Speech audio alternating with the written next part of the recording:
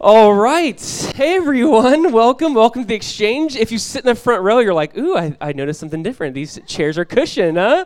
But we can't really make up our minds yet. There's some cushioned ones, black ones, brown. We're trying to get them all cushioned, so hopefully soon that will happen. Hey, welcome. So glad you guys are here. Do me a favor. Turn to 2 Timothy chapter 2 and Luke chapter 10. 2 Timothy chapter 2, Luke chapter 10. Please turn there. If you need a Bible, raise your hand. We would love to get you a Bible so you can follow along with us. But yeah, 2 Timothy 2, Luke chapter 10. It is so good to see you guys this morning. Let me give you a little reminder. So next week, we are having service here, same time, the 22nd at 10:30. It'll kind of have some Christmassy elements to it. But our Christmas Eve service is going to be on Tuesday night at 6 p.m. So we will be here. Come early for some hot chocolate and a photo booth and some fun stuff for some kids. But 5:30, our 6 o'clock is service. Come at 5:30, come hang with us. We'll be here. I'm looking so forward to our just Christmas Eve service and gathering together with you guys, and the Lord's going to do a lot with that. So looking really forward to that. Let me kind of explain where we're at today, what we're doing as a church community, what our hope is. And I know you guys know this week after week, but we want to walk through this. So we're doing a series right now on the spiritual disciplines. Some call them the spiritual practices. Some call them the ways of grace. You can call them whatever you want, but we're looking basically at spiritual formation. And if you don't know how we've defined that and how I think a lot of people define that as being formed into the image, being formed by the Spirit into the likeness of Jesus through timeless practices and disciplines. So we're basically trying to look at throughout just church history. We're joining together with men and women who've taken on certain practices, taken on certain disciplines, that we're asking God's Spirit use these practices to make us internally more like Jesus. So we want to be with Jesus. We want to become like Jesus, and we want to do what Jesus did. That is our hope. That is our prayer. Our prayer is that we would actually know Jesus, walk with him, be with him, we'd become like him and do what he did. And so we're doing this series on spiritual formation, and I really hope this has been helpful for you guys. I hope you've been practicing what we've been talking about. This is probably the most practical series, or as we walk through the Bible, I know that sometimes it can be like, here's who we are, our identity in Christ, which is so beautiful, but maybe we never get to the question of, okay, how do we live this out? How do we change? How do we actually see God produce fruit in our lives? And that's kind of the question we're trying to answer. And so we've talked about this, but I want to remind you, we're kind of looking at how everyone is formed spiritually. Everyone. You're either becoming more and more like Jesus or less and less like Jesus. There really is no neutral ground. I mean, Revelation talks about, Jesus talks about you're either for him or against him. You're either hot or you're cold. There's not this idea of I just stayed neutral, I remain neutral. You're either becoming more and more like Jesus or less and less like Jesus. And so there is really this idea of intentional spiritual formation or unintentional spiritual formation. Unintentional is you just kind of wake up, go about your daily life, and you have no practices, no disciplines, no habits that really change you or mold you into the image of Christ. Intentional is saying we're going to take on what the Word of God says. We're going to apply this. We're going to do this. We're going to live this out so we can become more like Jesus. So here's what we did last week, because today is kind of like part 2. Last week, we looked at the practice of studying Scripture. The practice of studying Scripture. And we really kind of looked at the big picture. So if you weren't here, I would highly encourage you to go back and listen to it. We talked about what is the Bible? What is the Bible for? And can we really trust the Bible? What is the Bible? What is this giant book that we have? 66 books, 40 authors, 3 different languages. We talked about that big picture. What is it for? And can we really trust it? How do we know that what we have today is what they had then? How do we know that it really is the authoritative Word of God? And so I'd encourage you to go back to listen to that, explore that more. I hope maybe you read some of the resources we recommended. I would just love for you to explore that more. Today, specifically, we do want to get very practical. All right, how do we read this book? How do we study this book? What are some practical ways to read and study this book? You guys know the old adage, you can give a man a fish, he eats for a day, or you can teach a man to fish and he eats for a lifetime. That's kind of what today is. We're trying to teach you how to fish. We want to teach you, here's how you can read the Bible. Here's how you can study. Here's how you can commune with God. I really hope that this is so much more than just you'll hear some big terms. We'll try to define it in simple ways. But I hope this is so much more than just I just got schooled today and no. I hope that you become just better listeners of God. just better people who wait on the Lord and let the Spirit lead and direct you as you read God's word and let him impress things onto your life. The word disciple simply means a learner. Disciple just means a learner. The idea is we're students. We're saying, Jesus, teach us your ways. We want to know you. And so how do we actually study this book so we can do his ways? How can we actually study it in this way? So 2 Timothy 2, Luke 10, that's where we'll be at today. Please, again, turn there. I want to just read one verse. It's kind of like our diving board verse, and then we'll look at something more in depth in Luke 10. But it's 2 Timothy chapter 2, all right? We're going to read this encouragement from Paul to Timothy, to the churches, for really our hope is that this would be our culture. All right, 2 Timothy chapter 2, verse 15. Here's what Paul writes. He says, be diligent to present yourself approved to God, a worker who does not need to be ashamed, rightly dividing the word of truth. One more time. Be diligent to present yourself approved to God, a worker who does not need to be ashamed, to me, is rightly dividing the word of truth.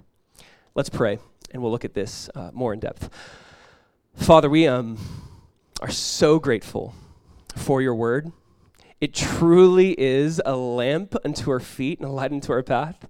God, I just ask that today, this book that maybe we've had for a long time, or maybe we're just brand new to this whole idea of following Jesus and it's overwhelming. Jesus, please make it new to us. Please let us never begin to look at this book as an old family heirloom that just sits on the desk. God, make it alive to us. Let us really hear your very words as we give place for this book in our life. God, that we'd be formed into the image of Jesus. Give us a passion that can only come by your Spirit, by your word that removes the veil over our eyes. That God, as we just read about you, as we look at your word, that there would be a new sense of who you are, a new sense of what you've said to us, that we would desire to follow it all the days of our lives. We pray that for ourselves, for our children, for our children's children, that God, this, your word, your book would just direct us in your wonderful name, Jesus. Amen. Amen. Yesterday, I went online and I got an online library card. I had a library card. I don't know where it went. So I'm like, let me just go online and get a library card. And I started scrolling through some books. And if you've ever been to a library, gone online and looked at virtual libraries, I mean, there's books on everything. I mean, even the most random topics, you're like, why is there a book on that topic? But you'll just find different genres or different books. You can go to music section. You can learn about plants and animals. You can read about spelunking and coconuts, all these random books I was looking at. And it is interesting. I mean, just not just here in South Florida, but any library you go to. I mean, just books upon books upon books. Think about just all the books that are out there. Even my little office, I'm like, I have way too many books. We just have so many books. And it is funny because when you read it, this is like people's hard work. This is their life work. For a lot of people, like one book, and I just all the time and attention it takes to write on a topic. And it's funny, you might find topics, you're like, I can't believe someone spent like hundreds of hours writing about that, but it meant so much to them. Here's just a few books that are just definitely not relevant and outdated, and I would not recommend, that I saw and I thought would be just kind of fun to go over. Number one, here's a book. Can we put the picture up? Eating People is Wrong. I don't know if you know that. It's a good book. Some people need to know that. I saw that. I'm like, okay, that's true. The next book kind of contradicts this. Number two, How to Increase Your IQ by Eating Gifted Children. Maybe you've heard of that one. I think these two authors should have talked, hey, it's wrong. Like, no.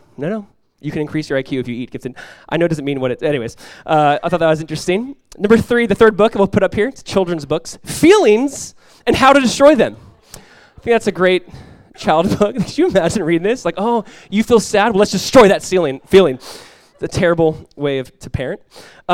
This one's actually really handy. Number four is Toilet Paper Origami. I think it's a great bathroom read, actually. I like this one.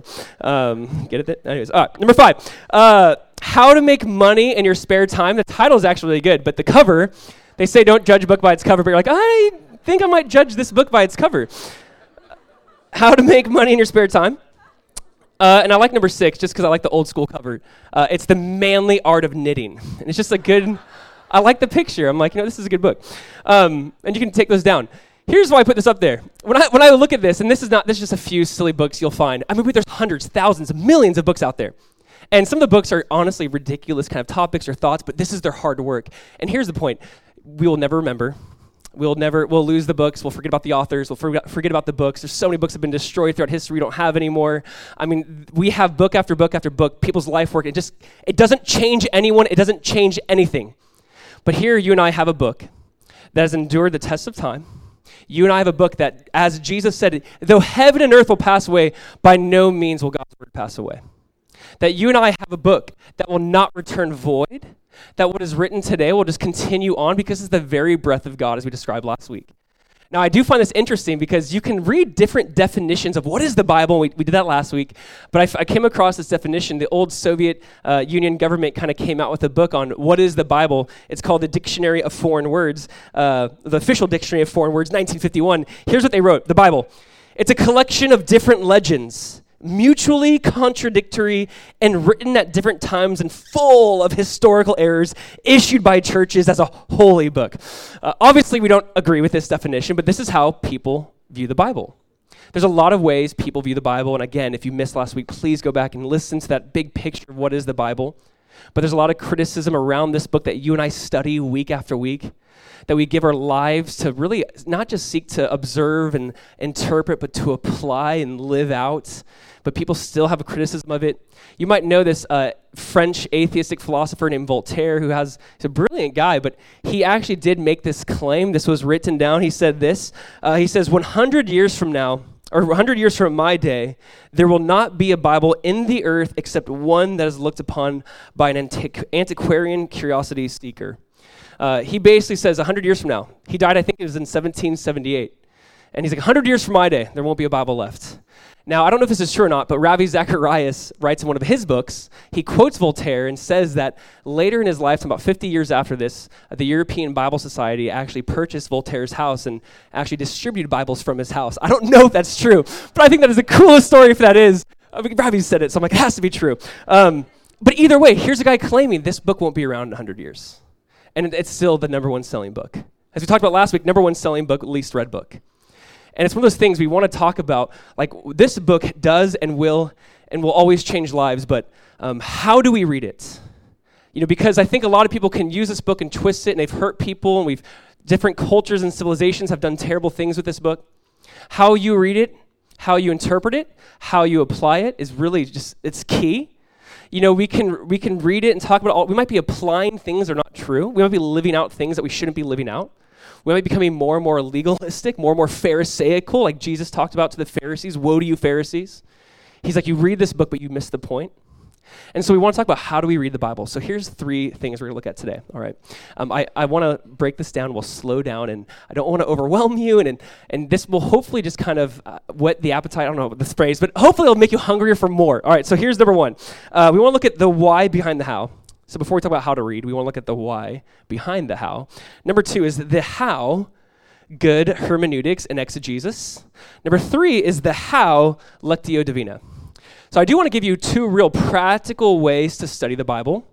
And we're going to call it just having good hermeneutics and exegesis. We'll define, you're like, what are those terms? Don't worry about that. We'll get to that. We want to talk about a way that a lot of church fathers have kind of read the Bible throughout history. It's called lectio divina, that maybe you're already doing something very similar and just didn't have a way to kind of phrase it. But I think this is very helpful. That has been probably the most life-giving for me. So let's just talk about this. All right. Number 1, the why behind the how. Because we can't just talk about how do you read the Bible, but why do you read? Because that will change how you read. So please turn to Luke chapter 10. Luke chapter 10. I think this is probably you see within this man's life and heart what we see today in our own lives and our own hearts. So Luke chapter 10. We'll read verse 25, this interaction Jesus has with a very religious elite scholar. Luke chapter 10, verse 25. The why behind the how. Read verse 25 with me. It says, Luke 10, verse 25, and behold, a certain lawyer stood up and tested Jesus, saying, Teacher, what shall I do to inherit eternal life? Let's stop there. The word lawyer, I know when I'd read this as a kid, I'm like, what is this lawyer? This wasn't just like a lawyer like you and I would think of today. This was like a religious lawyer or religious scholar. This is basically, you could say, possibly a Pharisee. This was a guy who gave his life to knowing the Bible, studying the Bible, interpreting the Bible, living out the Bible. So this guy most likely had the first 5 books of the Bible memorized. He probably actually had all 40 books of the Old Testament, what we would call the Old Testament. He probably had all of it memorized. It's very common for lawyers to have all of it, for religious lawyers to have all of it memorized. I don't know if you've ever felt conviction for that. For me, it's like, oh, I memorized 3 verses. And he's like, I have the whole Bible memorized. That was him. But not just to have it, he actually knew the rabbis of their day, what they would say about it, their interpretation of it. So he could quote you the Bible, and Rabbi so-and-so would say this. They're brilliant men, brilliant people who just dedicated their lives to this book. And he does ask a really good question. I mean, let's not just pass over that. He goes, teacher, and he's showing some respect. He's like, fellow rabbi, what must I do to inherit eternal life? This is a great question. I would so hope that everyone asks themselves this question. I hope sooner or later everyone in life goes, yeah, what must I do to live forever? There is, I think, something within everyone that knows, hey, maybe there is more to life than eat, drink, have some money, die, leave stuff to your kids. Maybe there's more to life than that. Maybe there's something more beyond this moment, this time. I think we all feel within the heart of our hearts that when we die, we don't just cease to exist. It is interesting when you've talked to people who just know when you die, you just cease to exist. And when you talk to them, you're kind of going, are you like confident in that? Do you want to bank on that? Like, are you really sure because you heard your professor say, yeah, we're just matter, so you just kind of cease to exist? I mean, that's just how it goes. For me, I want to take the word of someone who maybe faced death and can come back from death and say, hey, here's what happens after you die, and that's Jesus. I said, hey, I died and rose again, and I just think it's a lot. I think in our heart of hearts, we kind of go, wow, a guy like Hitler just kills 6 million Jews, takes his own life, and that's it? No long-term judgment? Nothing? Just the end? I think for all of us, as Ecclesiastes 3:11, it says, God has placed eternity into the hearts of men. I think all of us have this eternal thought process. All of us want to live on, and we're not really sure how to word that or quantify that, and I wish we would talk about this more. I wish people would be honest with this question more. I wish we'd actually think bigger. Hey, maybe if there is a God and God did make us, maybe he made us to live forever. Daniel chapter 12 says, some will wake up to everlasting life, some will wake up to everlasting contempt or destruction. Even in the Old Testament, there's this thought of when you die, you wake up to eternity, but is your eternity with God and in paradise or apart from God and not paradise? What we'd call hell, what we'd call separation from God. And he's asking a question I really hope more people would ask, that they think maybe there's something beyond this. But I don't know if his motives in asking are the purest, and we'll look why in a second. But he asked Jesus a question. And like any good rabbi, what does Jesus do? He answers with a question. I love this. Luke 10, verse 26, Jesus said to him, I love this. There's a question. He goes, well, what is written in the law? What is your reading of it? If you would look at that phrase, what is your reading of it? There's 2 questions Jesus asked back. What does the law say? And what is your reading of it? Now, if you have the ESV, which I think does a really good job of translating this well, he says, how do you read it? He goes, what is the law? How do you read it? This is the question. This is a very important question. How do you read the Bible? When you approach the Bible, before you even start reading the Bible, how do you read it? How do you approach it? How do you come across it and say, this is how I want to read this text? This really is everything. Not just what are you reading, but how do you read it? So Jesus, I think, is asking a question we should all ask ourselves. So here's the man's answer. We'll keep going. Verse 27. He goes, well, he answered and said, here's what I read. You shall love the Lord your God with all your heart, with all your soul, with all your strength, with all your mind. He's quoting Deuteronomy 6, and your neighbor as yourself. And Jesus said to him, you have answered rightly. Do this, and you will live. But he, the lawyer, wanting to justify himself, said to Jesus, and who is my neighbor? I don't know when I read this, you just cringe, right, on the inside. Because I love, he answers rightly. Goes, Jesus is like, good job, you answered right. And he goes, okay, well, let me just ask another. Who is my neighbor? And all this kind of, it just does something to me. If you're a parent, this should frustrate you because I feel like I live with this. Where you're like, Micah, I'll tell my son, like, 1 pretzel. He'll come back with a bag and start eating. I'm like, I said 1. He's like, yeah, it's 1 pretzel bag. I'm like, yeah, that's not even close to what I was, we're just little mini lawyers in our heart of hearts. We like to just define things the way we want to define things. And he goes, well, who is my neighbor? And I really want you to feel the offensiveness of that. When it says actually originally in verse 25, a lawyer came to Jesus testing him. That word testing is the same word that we would see used when Jesus was tested by Satan in the wilderness. So it's really, he doesn't really want to know, from my understanding. It seems as he's testing Jesus, say, what is going to be his answer? How can I find fault? How can I second guess this and question this? Does he really want to know what the Bible says, and does he really want to live out the Bible? I don't think so. Obviously, by the second question of, well, who is my neighbor? Here's what he's doing. And I want you guys to hear this. Please don't miss this. He's depersonalizing the text. He's depersonalizing the concept of neighbor. He's diminishing it and lowering it. There's not a heart of whatever it says I want to submit to. The heart is, let me find a way to wiggle out of this. Let me find a way to redefine this. Let me find a way to say, who is my neighbor? I want to live the way I want to live, and let me find the way to use the Bible to justify my lifestyle. Do we still see that today? Absolutely. Let me define it the way not that we want to know the true interpretation, not that we really want to know what's the heart of God here so we could submit to it and do it. That's how we should read it. What's the heart of God here so we can truly know the right interpretation so we can truly submit to it versus coming to it and saying, I want to force it to say something it doesn't say. And I want to twist it, and I want to make it turn it into something that doesn't really say. So Jesus, just brilliantly, rather than just kind of going to doctrine right away with this answer, and Jesus is not like, let's just open up Leviticus and define neighbor. He doesn't do that. He doesn't give him a Bible study. He gives him a story.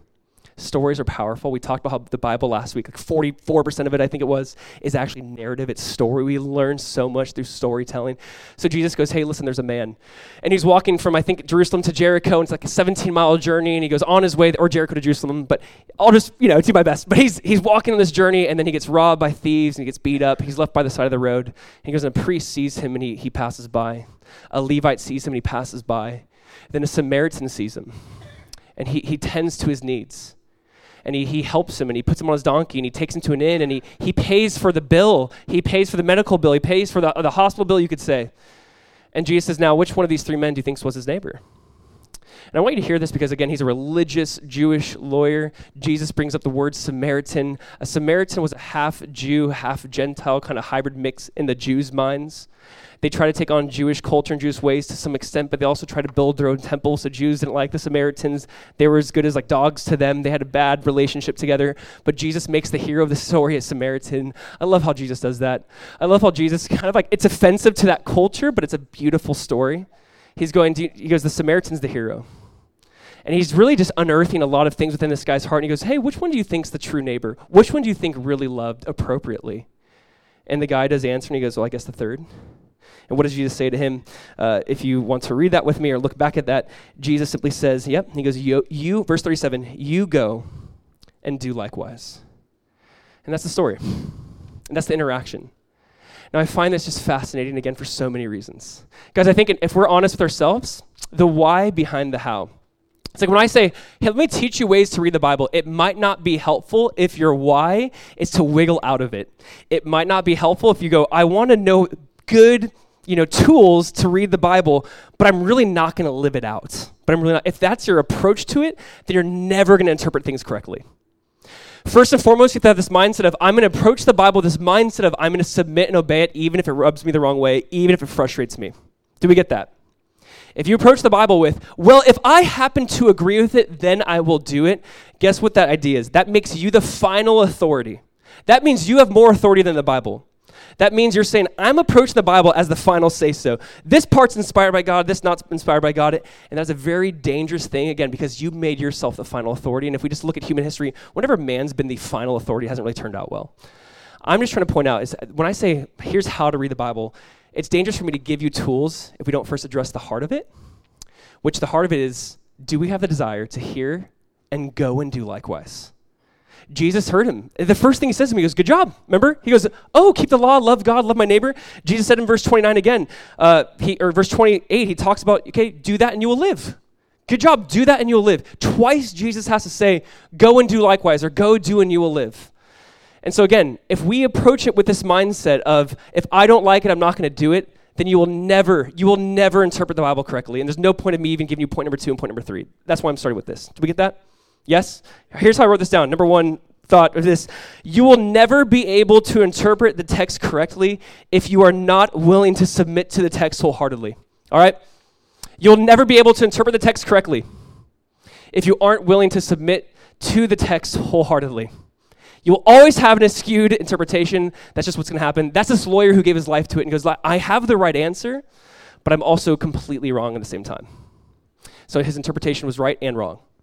It's not that he's wrong. He's right, but he's also wrong. Jesus like, go and do likewise. So let's move on. Cool? Number 1? Yeah. The why behind the how. All right, I'll move on. Number 2 is this.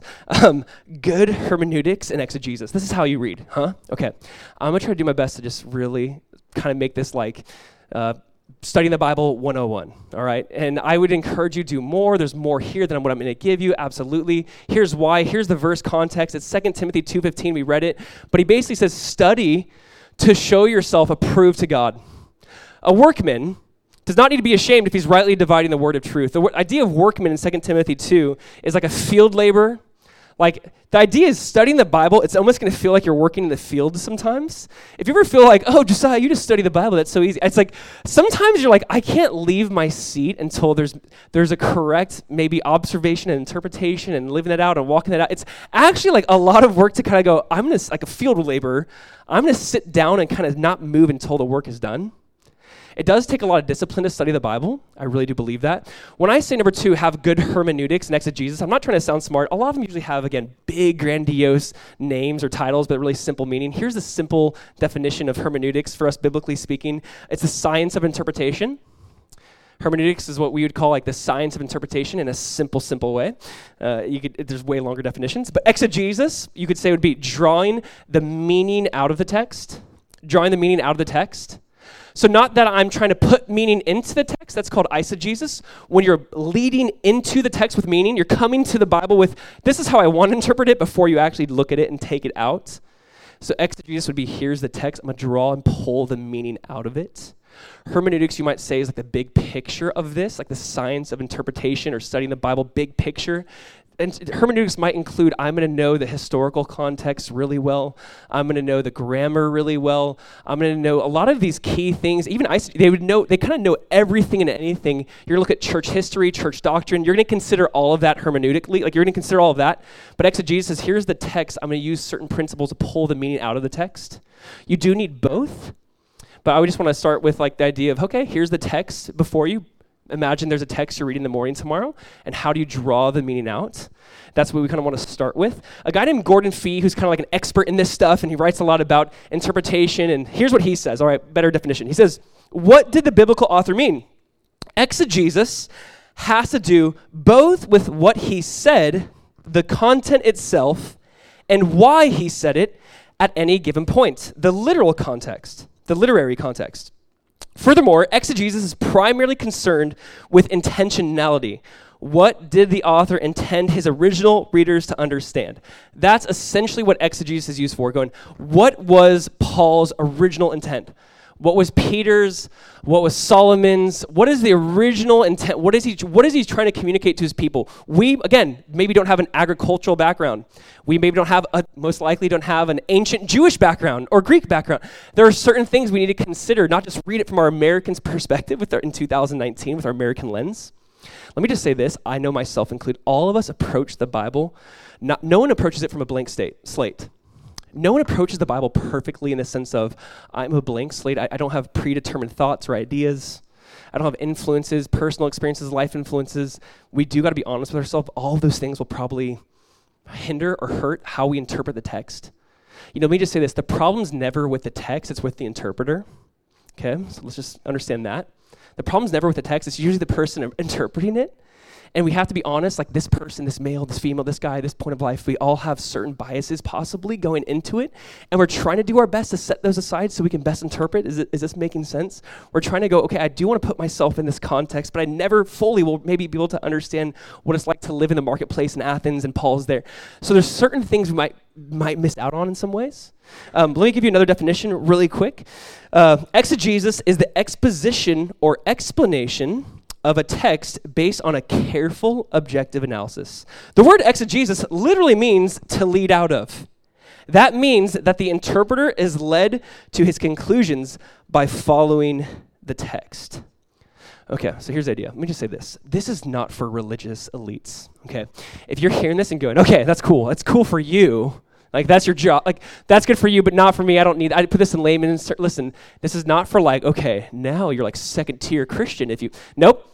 This is just good for anyone who wants to. I want to know, what does God say and how do I interpret that and how do I apply that to my life? This is good for everyone. This is necessary for all of us. This is something that men and women have been doing, again, for a long time. This is not brand new, but this is something we need to kind of take on. My encouragement to you is, how do you take on this approach? And we'll get to the process in a second. Listen, a guy named Eugene Peterson, who wrote the Message Bible, who kind of put that in his own words in some ways. It is a paraphrase, but here's what he says about this, all right? He says, exegesis, listen, is rigorous, disciplined, intellectual work. It rarely feels spiritual. Men and women, and I want you to hear this, men and women who are, as we say, into spirituality frequently gives exegesis any time, preferring to rely on inspiration and intuition. But the long and broad consensus in the community of God's people has always insisted on a vigorous and meticulous exegesis, give long and close and learned attention to this text. All our masters in spirituality were and are master exegetes. All right? Do you want to be a master exegete in here? Master Jedi? Here's the idea. He's like, anyone who really does take this serious is going to give time. It's careful reading. Let's just say that. It's careful reading. You're not just trying to read right before you go to work and like rush it and like, I don't know what I read. I don't know what it means. I'm not going to apply anything. We can't do that. That's what we do. I know that's how I've lived so much of my life. It's like, well, you're supposed to read the Bible, so I'm just going to read it and then just do whatever I'm doing. And like, none of it was really understood. None of it was memorized, comprehended, understood, interpreted correctly, or applied. And what's the point then? All right, this is not the newspaper. We'll talk about that. But this is how to approach it. So let me just give you this. I'm reading a book I mentioned to you guys by John Ortberg, it's been so practical, so helpful for me. And here's what he said. He goes, I have never known someone leading a spiritually transformed life who had not been deeply saturated in Scripture. Let's just start there. It's so true. I've never met a spiritual giant who walks by faith, lives by faith, man or woman, who's like, oh my gosh, what are you reading right now? And it's like, reading the Bible? Like, I've never came across that. They're students of the Word. They give themselves over to it because, again, faith comes by hearing the Word of God. Those, I think, who love the most, you could say, not know the most, but they give themselves, in Hosea 11, God says, my people are far from me because of their lack of knowledge. There's a side of this where that's why we want to study and know. We want to know God. We want to know God through His Word, through the Word He's given us. And so let's just talk really quick. Here's the process. This will not be super long or in-depth. This is somewhat simple and somewhat rich and complicated as well. So here's the idea. Here's like a process, you could say, and some might add to this or take away from this, but here's the process of exegesis. Number one is simply observation, and I know you've heard this. Observation, what does the passage say? We'll talk about this. Number two is interpretation, what does the passage mean? What does the passage mean? Correlation, how does the passage relate to the rest of the Bible? And number four, application, how should this passage change my life? How will I apply this? So when approaching a text, let me just encourage you, honestly, write this down. Here's a simple process. Some people call this inductive Bible study. Let's just talk about this. When you approach a text, you're kind of going, okay, I'm observing the text. I would encourage you guys, when you have your text, ask a lot of questions. Read the text most likely more than once, obviously. I'd say read it maybe a couple of times through. Get the big picture, hone in maybe on a couple of key thoughts or phrases. Ask some questions. What's the relationship like with the author to the people he's writing to? What's his overall agenda in this book or in this passage? Ask just questions. Is this written in Hebrew and Greek? And what words, what phrases are used? Like, I would ask some questions. Just keep asking questions. You can't really ask enough ask questions. What I would say about observation, if you're like, that sounds like too much work, it is work. Yes, I get that. But I'd say just start writing in your journal. Like observe, put it in your own words. That's a great place to start. When I say observe the text, just write it in your own words.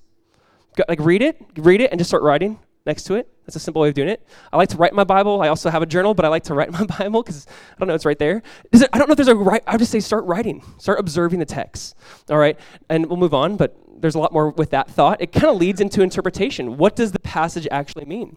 And that's why you have to do step number one so well and so thoroughly, because you are trying to get the context. You're trying to understand that historical moment. You're trying to understand the culture moment. Is this a working class people? Is like what you're trying to understand the big picture of this. Let me just say this. When it comes to smaller issues, maybe in the New Testament, in the church, let me just say there are great men and women on both sides that differ on interpretation. Let me be really clear here. No one differs on the big things of Christianity.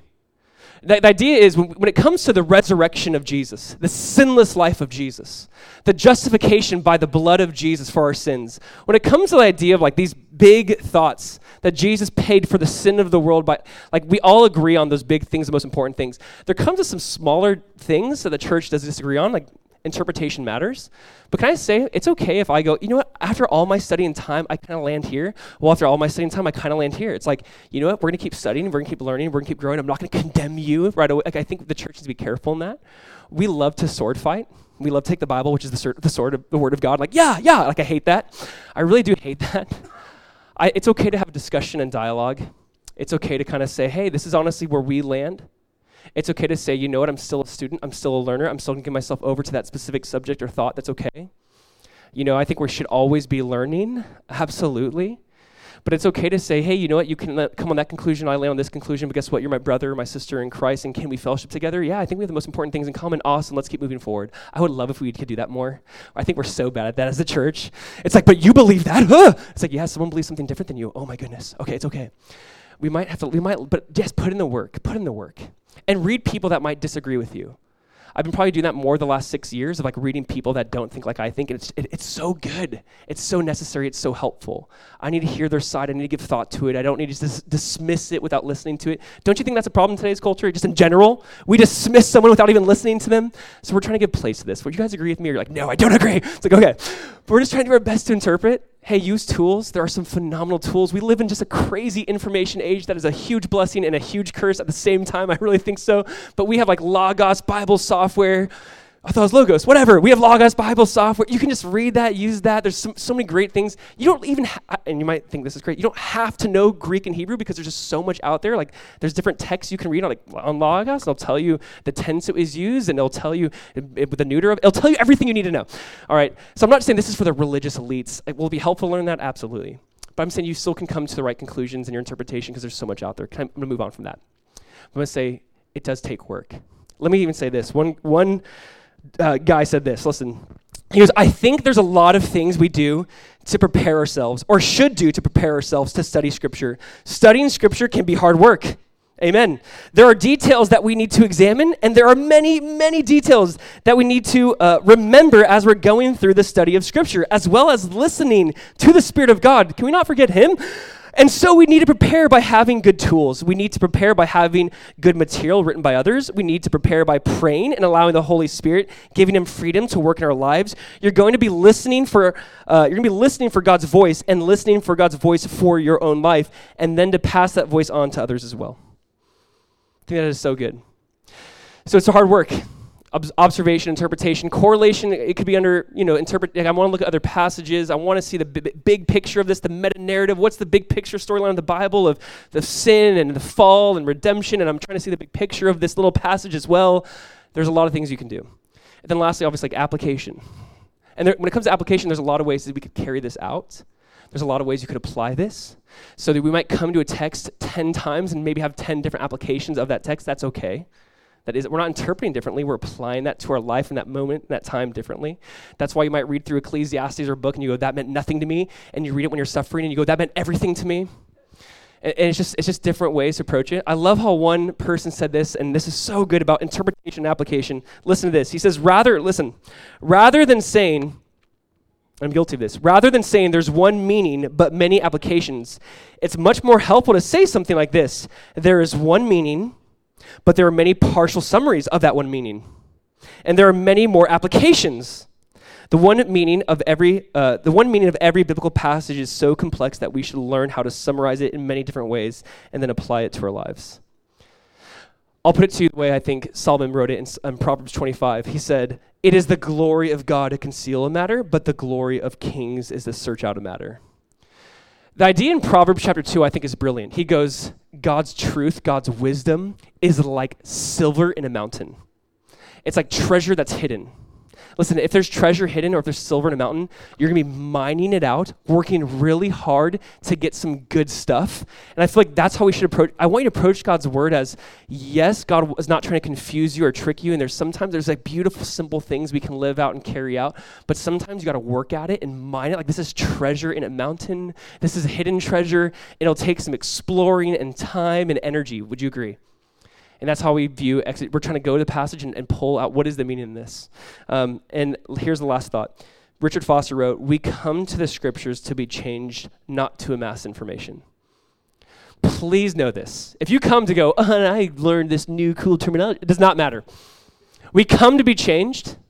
We come to amass information. Not to mass information, but to be changed. Again, it's put this way by Paul. He goes, knowledge puffs up, but love edifies. Yes, my people suffer because of a lack of a knowledge. But you know what? Sometimes you just get knowledge, and it just fills you with pride. This knowledge should lead to transformation and ultimately to love. Amen? Number 3, let me give you a real practical way. And please, if I don't want to see, write this down, whatever you need to do. This is so helpful, I found in my own life. There's something called Lectio Divina. And again, it's usually a weird phrase, like this is Latin, what is that? It simply means spiritual reading. Let's talk about Lectio Divina, spiritual reading. This is not so much approaching the Bible with a technique as much as with a heart posture. And don't miss that. You're approaching the Bible with this heart posture of, I'm coming to listen, I'm coming to hear, I'm coming to receive. I'm not trying to complicate it. I'm not trying to get in the way of the text. God, would your Spirit make these words alive to me? Let it jump off the pages and into my soul and my heart. Another way of saying it, the goal is not to just go through the scriptures, but let the scriptures go through you. Here's the idea biblically. It's Hebrews 4:12, and a verse we haven't used yet in these 2 weeks, but for the word of God, he says is what? It is living. The word of God is living and powerful and sharper than any two-edged sword, piercing even to the division of soul and spirit and of joints and marrow, and is a discerner of the thoughts and intents of the heart. The word of God is living and powerful, and it just does something in this way. Here's what I want to say about this. It is interesting. There is a difference between something being spoken and something being read. It is interesting to me how the Bible does say, he who has ears to hear, let him hear what the Spirit says to the churches, and we read that. But it's saying have ears to hear what the Spirit's saying. I think it's Samuel when he approaches God. Samuel, young boy, what did Eli the priest tell him? He says, okay, if you hear God's voice again, say, speak, Lord, for your servant is listening. There's a side of Lectio Divina where that's the heart of it. You're saying, speak, Lord, for your servant is listening. Do you notice that the heart posture? I'm your servant, whatever you say. I'm listening. I'm your servant. Speak. You're approaching scriptures not just like some textbook, not just like, let me kind of dissect this like I would Homer in the Iliad. No, you're approaching this much differently. This is a living book. You know, if you've ever seen someone maybe approach like the newspaper, we can approach the Bible like we would the newspaper, like give me the facts and I want to leave, and that is not how we approach this book. Let's just think back, for married couples, let's think back. If you're single, hopefully, I don't know if this has happened, but we'll talk about it. Think back to the time you got a love letter, right? Think back to that time he or she wrote you that letter. You didn't just necessarily rush through it. Like you slowed down, you read really carefully. You're like, why did they use that word? What does that word imply? Why they could have said that word, but they said this word, and you care about details because you want to know the author's heart of it. There's something where you want to keep it. There's something where you're like, I want to grasp it, and I don't want to let it go, and I'm not going to throw it away. I do have some letters still in the little box that I have, because I also am a hoarder and keep everything, but I have some of those letters, and it's fun to just reread those. You're like, oh my gosh, there's something exciting about that. I would say that's how we approach the text, not this cold, dead book. It's a living book. It's where the Spirit of God wants to meet us. I love this thought in Genesis. It says the Spirit of God hovered over the waters. I honestly believe that this book is it's like water to our soul, and I believe the Spirit of God hovers over this book in that same sense, where it's like, God, speak to me. I want to hear from you. I want to receive from you. I'm coming with an expectant heart, and you cannot rush this. So let me just say this. Here's what one author said. Thomas Merton says, listen, take every word as spoken to yourselves. When the word thunders against sin, think, God means my sins? When it speaks of any duty, God intends me in this? Many put off Scripture from themselves, as if it only concerned those who lived in the time when it was written. But if you intend to profit by the word, bring it home to yourselves. A medicine will do no good unless it is applied. This is how we approach the Bible. Martin Luther said this about the Bible. I was supposed to use it earlier, but I forgot. But I'm going to go back and read it because it's such a good quote. He says this about the Bible. He says, the Bible is alive, it speaks to me. It has feet, it runs after me. It has hands, it lays hold on me. That's the Bible. It's alive, it speaks to me. It has feet, it chases me, it pursues me, it lays hold of me. There's something where this is a living book. So We're going to talk about this idea of lectio divina, which again is a Latin phrase, just means spiritual reading. And there's like 5 or 6 components. I'll show you those 6 components. Let me just say this. They're not steps. Please don't view it that way. I love how someone described them as like movements to a dance. They might not be in order. They might be in order. You might have times where you're going back and forth between silence and reading or meditation or prayer. And there's going to be this back and forth kind of dance versus like, let me just do step 1, step 2, step 3. Don't view it that way. I know I can view that way. I don't have dance moves or dance skills, but I heard once you get really good at it, like it just flows. This is the idea when you read the Bible, all right? You're like, you don't have dance moves? I know, it's surprising, right? But here's the idea of like, here's the first, you could say, movement to this. And this is so key. The first one is what they say, silencio. All right, that's fun to say, silencio. Silence. Preparation. So let me say this. Before you read the Bible, obviously, sit down, be quiet, prepare your heart for God to speak. You might pray a simple little prayer, speak, Lord, your servant's listening. You might say, have mercy on me, I'm a sinful man. You might take something from the scripture and just be quiet, though. You're just quiet. I'd recommend like 5 to 10 minutes. I tried doing this on Wednesday, and then what I did was I put my phone out on the table, and that was a terrible idea. Didn't ring, no text came through, but you're just like, what is that? The whole point of this is to get away. I tried this also with a baby on my lap on like Tuesday, and that didn't work either. You got to get away. You got to be silent. You got to be still. Here's a thought, Psalm 46. I love this phrase. He says, God, my ears you have opened. My ears you have opened. That idea of even open, he's like, you dug them open. It's almost like you took a pickaxe and you got rid of all the junk so I could hear from you. Maybe I want you to, when you approach the Bible, pray it like that. Like, God, remove the junk so I can actually hear from you again. I haven't heard from you in a while. God, remove the junk. God, take a pickaxe and just clear it out. James 1 talks about that. How we don't always hear from God. We're just filled with sin. We're filled with unconfessed sin. God, pick it out. Get rid of it. I'm here to hear from you. The next would be this. It's called lectio, which just means read, right? It just means read. So after you're quiet for a while, read. And let me just say this. You don't rush this. This is not you're reading, again, the newspaper. This is reflective reading. This is reading and slowing down. Here's the recommended idea if you want to take note of this. But I would say read it 2 to 4 times. Read it once all the way through, get the big picture, maybe reread it, but you're kind of slowing down even more. And you pause, and you might lean back, and you might lean forward, and you might read again, and you're just kind of reflectively reading. I would recommend maybe like 2 to 12 verses. It depends on the passage. Maybe depends on the story if it's a narrative. Depends, it might be a little bit longer for that sake, but just kind of have more reflective approach to it. So you're reading more reflectively. Again, when I say you cannot write, you really can't. Just knowing my personality, and anyone can attest, like this is the hardest for me is not rushing, is to actually slow down. Dallas Willard he says, hurry is the greatest enemy of spiritual life. The greatest enemy of spiritual life, he said, was hurry. So you're kind of slowing down here in this. Again, you might read it twice, you might read it 3 times, 4 times, doesn't really matter. But you might, at least I'd say twice, just to kind of get the big picture and slow down a little bit. So it's more reflective in nature. Again, Eugene Peterson said this, reading is an immense gift, but only if the words are assimilated, taken into the soul, eaten, chewed, gnawed, received in unhurried delight. You're reading with delight. You're reading with, I can't wait to hear from God. This is different than how I've studied the Bible. There's a time and place to exegete a passage, and there's a time and place for like Lectio Divina, which is, I just cannot wait to hear. You hopefully get to the place where you can kind of intertwine the two, but I think it's necessary to have this separate idea. So silence, reading. Number 3 is meditatio, the idea of meditate or reflect. We did a whole teaching on meditation, so I won't dive too much into this. I would encourage you to go back and listen to that, because I think this is so key. If you want to memorize Scripture better, start meditating on Scripture. If you want to comprehend Scripture better, start meditating on Scripture. Psalm 119 says this, I'll meditate on your commandments and fix my eyes on your ways. If you're like, I can never memorize any part of the Bible, I'll be like, slow down and meditate on it. Just chew over that passage. One person said, meditation does not always remain bent over his pages. He often leans back and closes his eyes over a line he has been reading again, and its meaning spreads through his blood. It's a great definition, I think, of meditation. You don't just lean hunched over, but you go, oh my goodness. And you close your eyes, and you're just like letting the Lord kind of produce that in you.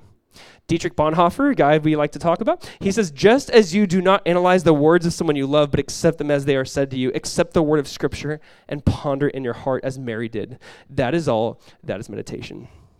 You're just pondering in your heart. You're silent, you're reading, you're leaning forward, you lean back, you lean forward, you lean back, because you're thinking about the passage a little bit. And next, this idea of oratio or respond, pray. This is the next step where this might be back and forth. You go, oh my goodness. You read something, you be quiet, you think about it, and you go, okay, Lord, what do you want me to do with this? God, would you take what you just said? And let's talk through an example. I think I maybe mentioned this for meditation before, but when Jesus said to the disciples, peace I leave to you, peace I leave to you. When Paul starts an epistle and says, grace and peace I give you, grace and peace from our Lord Jesus Christ, how do we actually go, oh my gosh, the Lord Jesus Christ has given us grace and peace? God, and you're thinking this way, you're going, is that just for them? It can't be just for the church of Galatia. It has to be for us. And you're like thinking about the text, and you're going, wait, so God, you left me grace and peace. Why isn't there grace and peace in my life? God, will you let me submit under grace and peace? In what area am I not submitting grace and peace? And you're quiet, and you listen, and you wait. And then you repray and say, okay, God, I'm going to walk in grace and peace. And it's just like this constant engagement. It's this dance, if that's making sense. And it slows you down. It's not about, I read for 15 minutes. Get rid of a clock. It's not about that. This might be a 15-minute practice. It might be an hour. You might go, I had no idea an hour flew by. I know it can happen like that. But that's part of the idea is this responding. And then there's this word contemplatio, which we say contemplation, which no, I don't think is accurate. It's more the idea of rest. It means to now rest in it. You've read it, you've prayed over it, you've meditated on it, you've read it, you've prayed over it, you meditated on it, you're silent, you're waiting for a response, and then you just contemplate, you reflect. And there's a side of this where you are still, like Psalm 46, be still and know that I am God. That he is like, okay, I'm just going to be still now before you. I like what one author said, Ludwig Wittgenstein. He says, you can't hear God speak to someone. I just had to say it like that. He says, you can't hear God speak to someone else. You can hear him only if you are being addressed. So the idea is, God, address me. Address me. This is a living book. Speak to me. This is your word. Help me understand that I'm part of this body of Christ, the bride of Christ, that what you said about the church applies to me because I'm part of the church. You're speaking to me. You're reflecting. You're still. And then lastly, I like this thought, but the idea was incarnatio. And the idea is incarnation. What does that mean? This is the idea. I'm going to embody the text. I'm going to embody and carry out the text. So like, what do you mean? John 1:1 is so interesting, right? John 1:1 says, in the beginning was the Word, the Logos. In the beginning was the Word. The Word was with God, and the Word was God. We know John 1:14. He skips down and he says, and the Word became flesh and dwelt among us. That's a really interesting thought for so many reasons. If we have time for that. But he's like, the Word of God is actually not just a word, it's a person. And it's also the very word and revelation of God to us. And this word was not just a concept, it was a person who actually took on human flesh and walked among us. And here's the idea of incarnation. The idea is like, God, what I'm reading, this word, let me embody it. So at the end, you're kind of praying and saying, okay, God, I read this today. How do I embody this today? Give me examples. That's a good example. Thank you, God. And you're going to do that example. It's like carrying that out. I don't know if this is making sense. I don't know if maybe you're like, I've been doing this my whole life. I know, isn't that cool? It doesn't mean you have to have I do Lectio Divina. Please don't do it. Don't say it like that. But there's this idea of just like, I want to just involve myself in this way. I just want to kind of be silent. I kind of want to read the text more reflectively.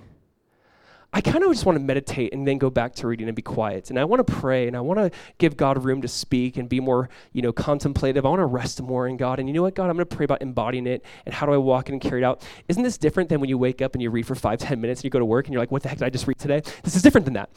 And I think many of us live that way. And I get that. I've lived like that for a long time where you guys kind of go, okay, I just got to read because I said I read and I can check off the box. But you're going, I'm not going to do that. I'm going to be reflective. I'm going to invite the Spirit to speak. I'm going to take a deep breath and be quiet and be slow. Guys, here's why this is so important. You've talked to different Christians, and they'll tell you about something in their life. And it's hard. You go, oh my gosh, like this is a major sin issue in someone's life. And you want to go, but don't you know the Word of God says? And I want to, part of you wants use the Bible and we just want to hit people. I want to encourage people, listen, you get alone with the Holy Spirit. You read the Bible. You say, God, how do you want to apply this? Oh, it's not smart for me to sleep with my girlfriend. I didn't realize that. Okay, thank you, God. I'm going to carry that. Oh, God, I should love the person that's my enemy. Okay, thank you, God. It's not just reading it and being like, yes, I agree. I agree it is wrong to sleep before marriage. I agree it is wrong I agree it is right to love my enemy. You're kind of, you're going, I'm submitting myself to those truths. I've had time to pray over it, meditate on it. I've had time for the Holy Spirit to convict me and lead me, and I'm now going to embody it in every way. Is this making sense? Guys, church, there is a difference between reading and agreeing with the text and really listening to the Spirit's move in your life and submitting yourself to the Word of God. Don't just read and agree, but reflect and submit and carry out. Amen? There's a difference. So yes, exegete a passage. I encourage you to do that. Give your time. If you're like, I'm in Daniel 9, this is hard. Absolutely. Get some comment. That's great. But I'd say for the most part daily, I would love to see us kind of walk in this movement with the Spirit. So here's your practice and discipline, because we have a practice and discipline of the week. So here's our practice and discipline. It's exactly what we talked about today. One is this: go through a passage exegetically. And two, I'd love to see you go through a passage with Lectio Divina in mind. So this is how I want you to kind of go through a passage. You're going to do this in a study way. You're going to do this in a God speak to me way. Now we have time. This is actually a weekend where we take communion. This is a time where we say, God, your word became flesh and dwelt among us, and then we pierced the word through with nails and hung him on a cross, and he died for my sin. So here's what I'm asking you to do. Can we slow down a little bit? Take away any distractions right now? I'm going to ask that you turn your Bible. If you have to use your phone, that's okay. But turn to 2 Corinthians 11 with me. 2 Corinthians 11. And we're actually going to give room for the Lord to kind of do this. If we could just turn off one set of lights, because I know it can get too dark and it might be hard to read, but 2 Corinthians 11.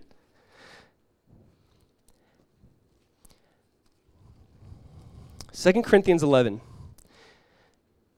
We're going to try to be still a little bit before the Lord before we take communion. I'm going to ask that you guys take honestly. We're going to kind of do this in a really summarized short way. Take 30 seconds and just be still and be quiet. Take 30 seconds, don't read anything, just be still, be quiet. I'm going to invite the worship team to come up. We're going to play a little bit worship as we do what we're about to do. So, bow your head, close your eyes, just be still, be quiet, take a deep breath, don't look around, don't be distracted. We're about to read the Bible. We're about to put ourselves under the text. So why don't you just be still and calm your heart for a few seconds. If you would, look at 1 Corinthians. I said second, I'm sorry. 1 Corinthians 11. 1 Corinthians 11, verse 23. 1 Corinthians 11, verse 23. And I'm just going to have you guys just read verse 23 through 26. 1 Corinthians 11, verse 23 through 26. Why don't you read again 1 Corinthians 11, verse 23, a little more slowly this time. Slow down. Look for some words that just jump off the pages to you. Read 1 Corinthians 11, verse 23 through 26, a little bit slower.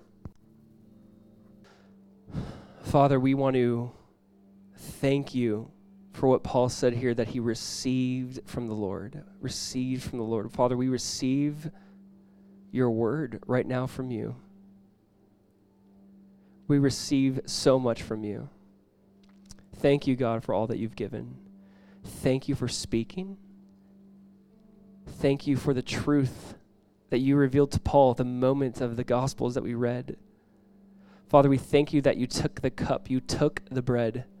As Eve took the fruit and cursed mankind, you took the cup and you redeemed mankind. Thank you, God, for what you took for us. Thank you for the cup. Thank you for taking the wrath of God on us on that cross. That your blood was shed so we could be forgiven. We give thanks. We give thanks to you now. God, we give thanks to you in this moment. God, we ask that communion, this time where we take the bread and the cup, would be a celebration of the death and of the life and of the resurrection of you, Jesus. That you lived a sinless life. That, God, you died on a cross on our behalf. Jesus, we take this until you come. We are reminded of that truth. We take this, we eat this, we drink this till you come, Jesus. Lord, come. Come, Lord Jesus. We cannot wait to take this with you again, new, for the first time in heaven. For the fact that we are practicing a meal we're going to be taking in eternity. We're practicing this small idea of how we will eat and drink again with our God, with our Savior who redeemed us. Let this small cup, let this small cracker remind us of the price you paid. Let it remind us of the meal we are going to have with you in heaven. God, we thank you. We invite you here. God, I ask that we would not eat and drink in an unworthy way, in a hypocritical way. that, Jesus, we do want to confess sin. God, that maybe we've been giving time and place for things other than you. Take your rightful place. God, I ask that as we read your word, that you would speak, that we would listen, that, God, it'd be words that it'd be like the first time we're hearing. It'd be a love letter we're searching out. We cannot wait to read the next thing. We cannot wait to contemplate, to reflect on it. We cannot wait to be still. So we thank you, Jesus. We invite you here, Jesus. Church, in a moment, we're going to pass out communion, but I do want to just say this. Listen, if you are a believer in Jesus, take, eat, drink, remember, celebrate. If you have not yet believed in Jesus, if you have not yet said, Jesus, I believe you are Lord, there's no need to take and eat. There's no need to drink. But if in this moment you say, Jesus, I receive you, I receive the free gift of salvation, take and eat. It's free. It's freely given. Freely God has given, freely receive. But don't take and eat this in an unworthy way. Don't do this without confessing some sin and saying, God, I want to be right with you. I would just encourage you guys as we pass out communion, pray some more. Be quiet some more. Celebrate some more. Give thanks like Jesus gave thanks that night. So we're going to pass out communion. When you are ready, eat and drink, and then we're just going to worship, and we'll close with some thoughts. So they're going to pass out communion. Feel free to take, eat, and drink when you're ready after you prayed over the sacraments.